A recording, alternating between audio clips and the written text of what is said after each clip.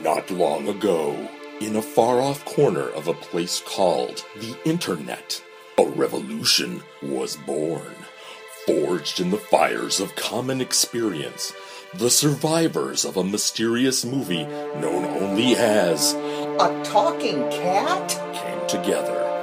Their purpose, to dissect this fascinating failure of a film and broadcast their findings through the cosmos in hopes that future generations might learn from their mistakes. Some would call them heroes, others would call them mad, but despite the grueling road ahead of them, the group would take up this Sisyphean task and become a talking cast? Are they adventurers, sinner as a savior's or are they demented, love the punishment? I can't be sure. But one thing I do know is that the mission here to force to make you laugh so hard that you'll be pissing on your kitchen floor. Hello everybody, and welcome back to A Talking Cast, the A Talking Cat podcast that nobody ever asked for, but we're bringing it to you anyway. I am your host, Dylan Reed Miller, and joining me today is our producer, Darren. Hey, Darren. Hello, Dylan. Welcome. Thanks for having me. We're super glad to have you recording episodes now because you've been doing so much work behind the scenes. Yes. We all really appreciate it. Thank you very much. Well, yeah, I mean, obviously, being a producer, I had the advantage that I could pick which minutes I got. So from the beginning, I'd always wanted to kind of save myself the minutes near the middle of the film, if only because then it would give me time to prepare for being a guest. And also it'd leave me to focus on editing stuff. I think the next episode is the actual middle of the film in terms of the runtime. But I have a feeling because of the 7 minutes of credits at the end and 3 minutes of credits at the beginning, we are way past the middle of the actual body of the film. The story part. Yeah, the part with all the acting in inverted commas. Story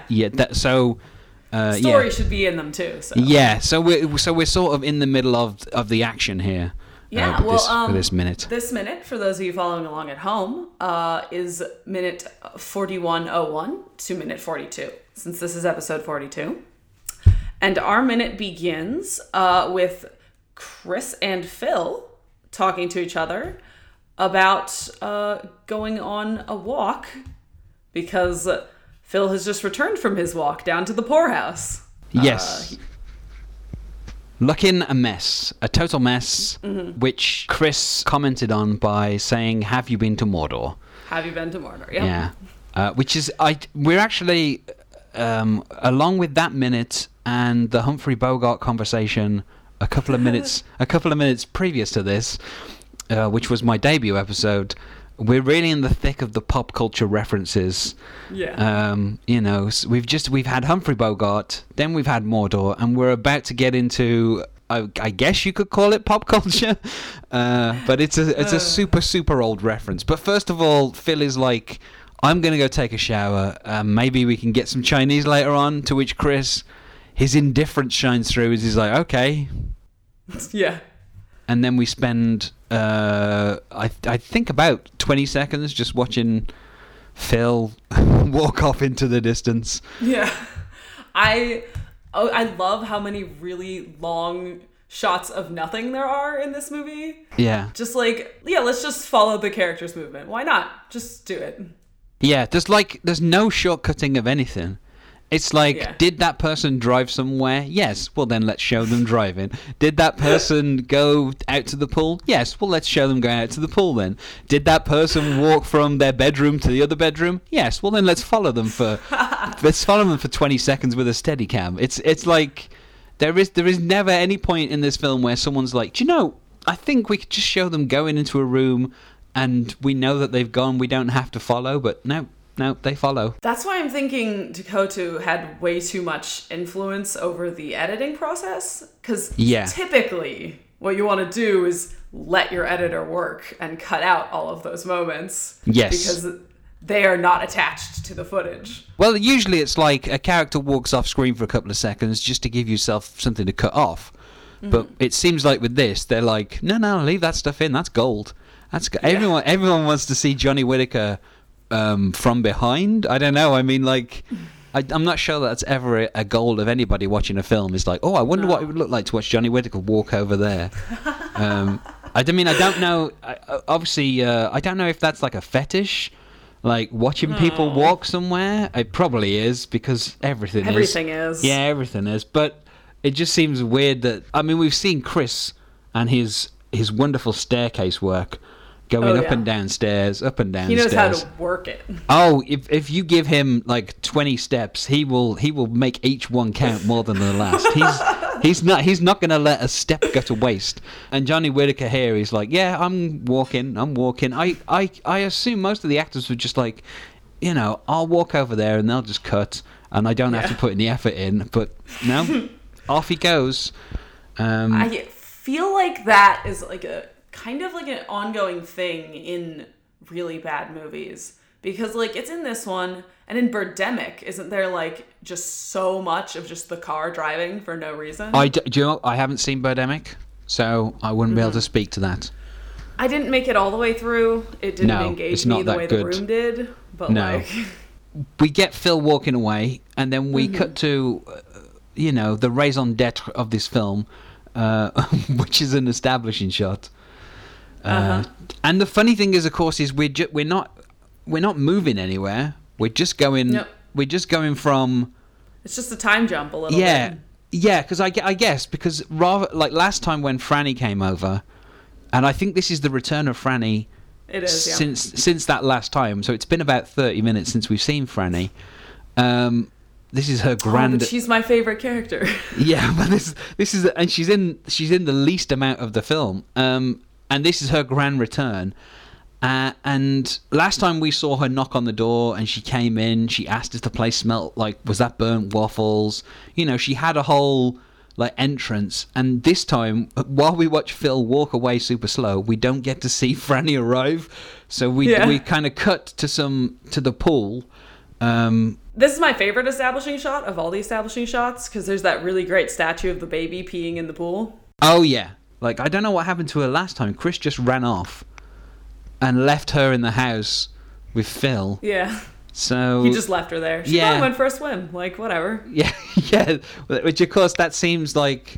I mean, now the meat of this scene, I think, is this next bit where we get to the dining room. Yes. After my favorite establishing shot.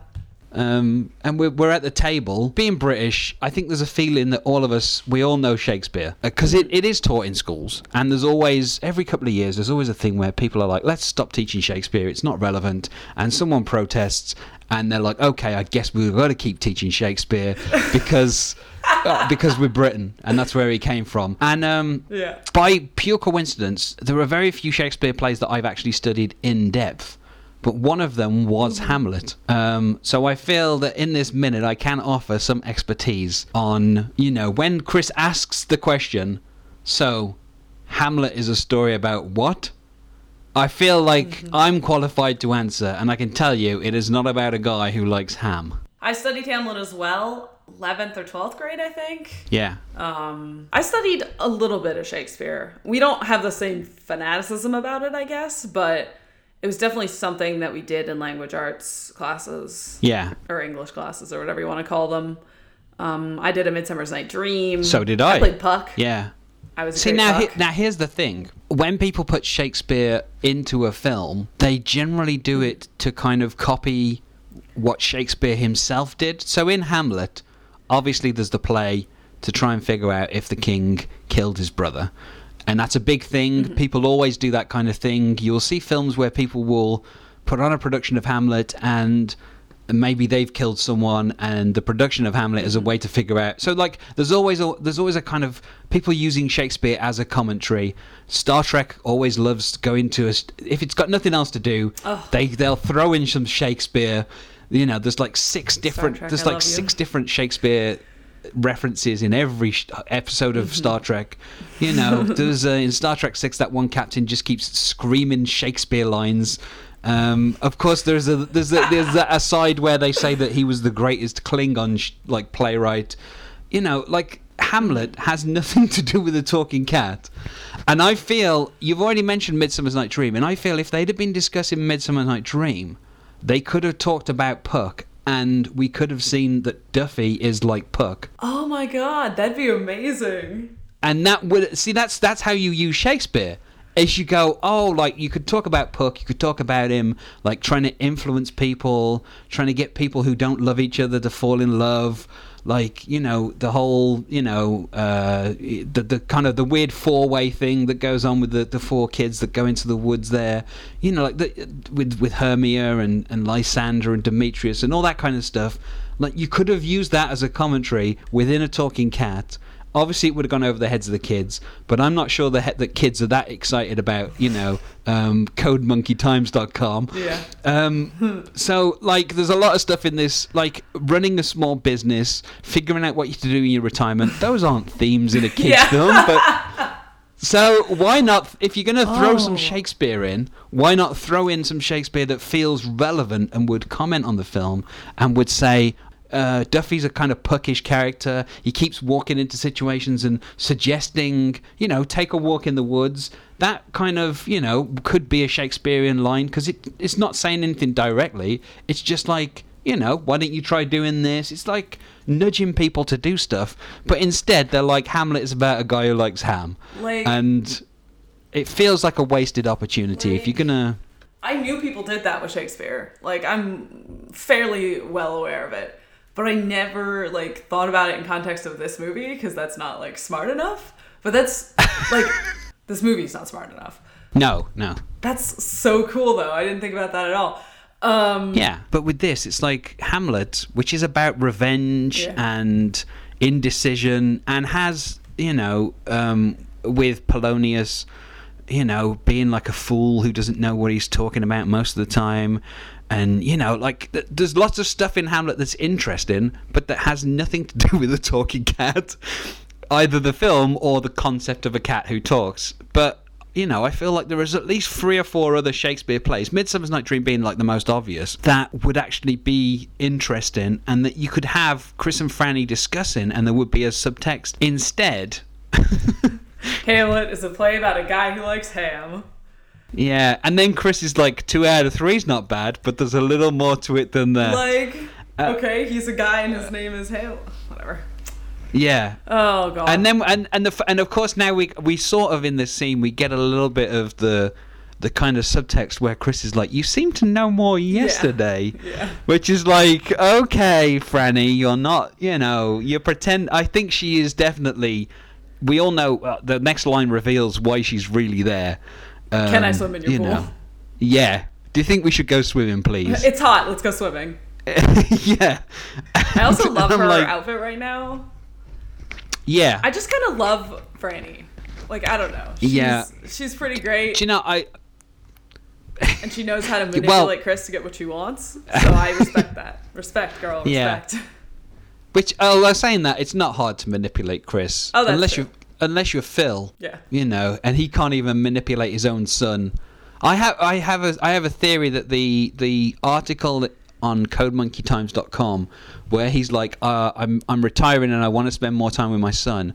I think he was hoping that Chris would read, like that Chris is like a subscriber to CodeMonkeyTimes.com, and he knew that, and he was like, when I retire, I only need to give one interview to one website, and my son will see that website, and finally he will realize that I love him, and I just want to spend more time with him. And instead, Chris is just like, oh, Dad, really, get away from me. Like, at every opportunity. Aww. He's like, Phil. He's like, he's like, every time he walks in a room, Chris is like, what are you doing? You know, what's going on with your life that you feel the need to hang around me in this gigantic house? And more to the fact, like, at this point, like, obviously we've seen all the interaction earlier with Chris and Phil. If I'm Chris, I mean, I'd be getting super frustrated because you've got a girl here who's clearly just using you for your pool, and you've got a father who seems to be a complete idiot. Should have gone to business college. Yes. Yeah. That's infamous business college. I will take any excuse to say the words business college because it makes me laugh so hard. The BC Wildcats, I believe, is their team. You know, go Wildcats. What team? Wildcats. And then, unwittingly, Frannie, she's playing on Chris's one fear that I don't think I mean, she's obviously not paying attention to Chris other than making sure he gets her homework done. and playing dumb and manipulating him. So she's, Chris is like, I don't think we should go swimming, and he's like, I mean, you can go swimming, it's fine. So already it's worked, because Franny's plan has already come to fruition, because he's just like, yeah, go swimming, don't worry about me. And then she says, don't you want to swim with me? And if you're someone who can't swim, that seems like a kind of a taunt, doesn't it? She's like, don't you want to swim with me? Like she's trying to want to come swimming. Yeah, like she's trying to get at something. And then we get that literally the last line we get is what I like to think of as the dumbest line in this minute, where Chris is like, yeah, I'd love to, but I just don't think we should break client-tutor privileges. And yep, all those sweet privileges. Yeah, and I'm like, like what? Like, I mean, it seems to me like he's been watching way too much Law and Order. If he thinks that there's some kind of there is no privilege, so it's just the weakest excuse to not go swimming. I mean, if I was Chris and I couldn't swim, and someone said, "You want to go swimming?" I'd go, "Oh, I'm sorry, I can't swim." That seems like the obvious tack to take, but all right, well, here's something that ties in maybe to something we were talking about earlier. In Hamlet, doesn't Ophelia drown? She does. You're right. I mean, on purpose, but like yeah. I mean, actually, as a number of my essays written at the time came out with, I think you can dispute whether or not you can interpret it as she deliberately killed herself, or she was just doing a cry for help and then she accidentally killed herself. Sure. Yeah, so it can be interpreted either way, but it's weird that they've been talking about Hamlet, and now she's like, come swim with me. So maybe she's got a death wish. Maybe she wants to try and drown Chris or something, and have his body be found with a load of flowers floating around it. In a poetic manner. Well, Ophelia's story is kind of about choosing between the people in her life, kind of, and being manipulated by Hamlet to an extent. Like he leads her on and stuff like that. Yeah. So, I don't think it's impossible. Yeah, I mean, he. No, I'm reading too much into this. But it's okay, because I think you're right in that in Hamlet. Hamlet uses Ophelia to convince everyone else in the court that he's going mad, when he might not be going mad, although because he's so convincing he might actually be going mad. So it's kind of like a fine line of layers, something that obviously a talking cat never has. There's never any layers, it's just all on the surface. But it's just weird that Chris just doesn't say, oh, I can't swim. I've never known people who can't swim be afraid to tell people they can't swim. It's not like anything that anyone keeps a secret. I've been a swimmer my whole life, so it's never been a issue for me, but everyone I've met has just been like, oh, I can't swim, that's cool that you're a swimmer. I'm like, oh, cool. But the way that during this entire film Chris seems to be so ashamed of this one thing that he can't do, when he also can't feel empathy for other human beings, so which is also a skill that he didn't learn at a young age. If I was him, I would be more ashamed of that than not being able to swim. So yeah, but he's a teenager. Teenagers have no self-awareness of that shit. If I was Franny at this point, I'd be like, why are you so insistent that we don't go in that pool that is literally 6 feet away from here? It seems really. If you're looking at it from Franny's point of view, you're like, why is this kid so touchy about going swimming in the pool? And in fact, I would say it's more suspicious for a 17-year-old, and I'm putting that in inverted commas because clearly Justin Cohen, I think, is the actor, and he's clearly not 17. But it seems weirder for a 17-year-old boy to insist that a 17-year-old girl get in the pool and swim while he doesn't get in the pool really and swim. Creepy. Yeah. I would be very creeped out if I was Franny. It's like, okay, why do you want to just watch me in the pool? That seems. If I was Franny, obviously she doesn't care because she just wants to swim. She, Plus, she knows she could kick his pansy ass. So. Yeah. So it just seemed to me, if I was Chris, I would just get into a bathing suit and sit like at the side of the pool with my legs in or something. Dangle your legs in? Yeah. Is the whole pool deep? Because if you can stand in the pool, bro, it's not a big deal. Well, that's it. Yeah, you don't need to swim in water that. Although you can like drown in an inch of water or whatever, but still you don't need to worry about water that only comes up to your waist. That's not a proper fear. But yeah, it's even weirder that he's like, yeah, Frannie, you get undressed. Go on ahead. Yeah, you get undressed and get in there, and get nice and wet, and I'll just watch you. Although obviously, I don't think Justin Cohen could ever get that kind of inflection in his voice. He's just like, no, I don't want to go swimming. No. Yeah. So. I am Robot Chris. Yeah. Water will hurt my circuits. But yeah. So. Well, that's been it for this minute of A Talking Cast. Thanks again, Darren, for joining me. Thanks for having me. Don't forget to follow us on Twitter at Talking Cast, like us on Facebook, or you can subscribe at SoundCloud, Stitcher, or on iTunes. And we'll see you all on the next minute. Bye. Minute by minute. That's what they'll be diving in to shed some clarity on this hilariously failed attempt. So grab a friend and crack a beer with them and listen in. The Talking Cast is about to begin. It's a talking. That was episode 42 of A Talking Cast. Your host was Dylan Reed Miller. Your guest host was me. Edited by Darren Husted. Music by Casey Trimble. Voiceover by John Kovaleski. Artwork by Josh Hollis. Executive producers Sarah Cantor and Darren Husted. Copyright 2015. All rights reserved. This podcast is not affiliated with Rapid Heart Productions. A Talking Cat is owned by Rapid Heart Productions. No infringement is intended. Rest in peace, Abby Randazzo.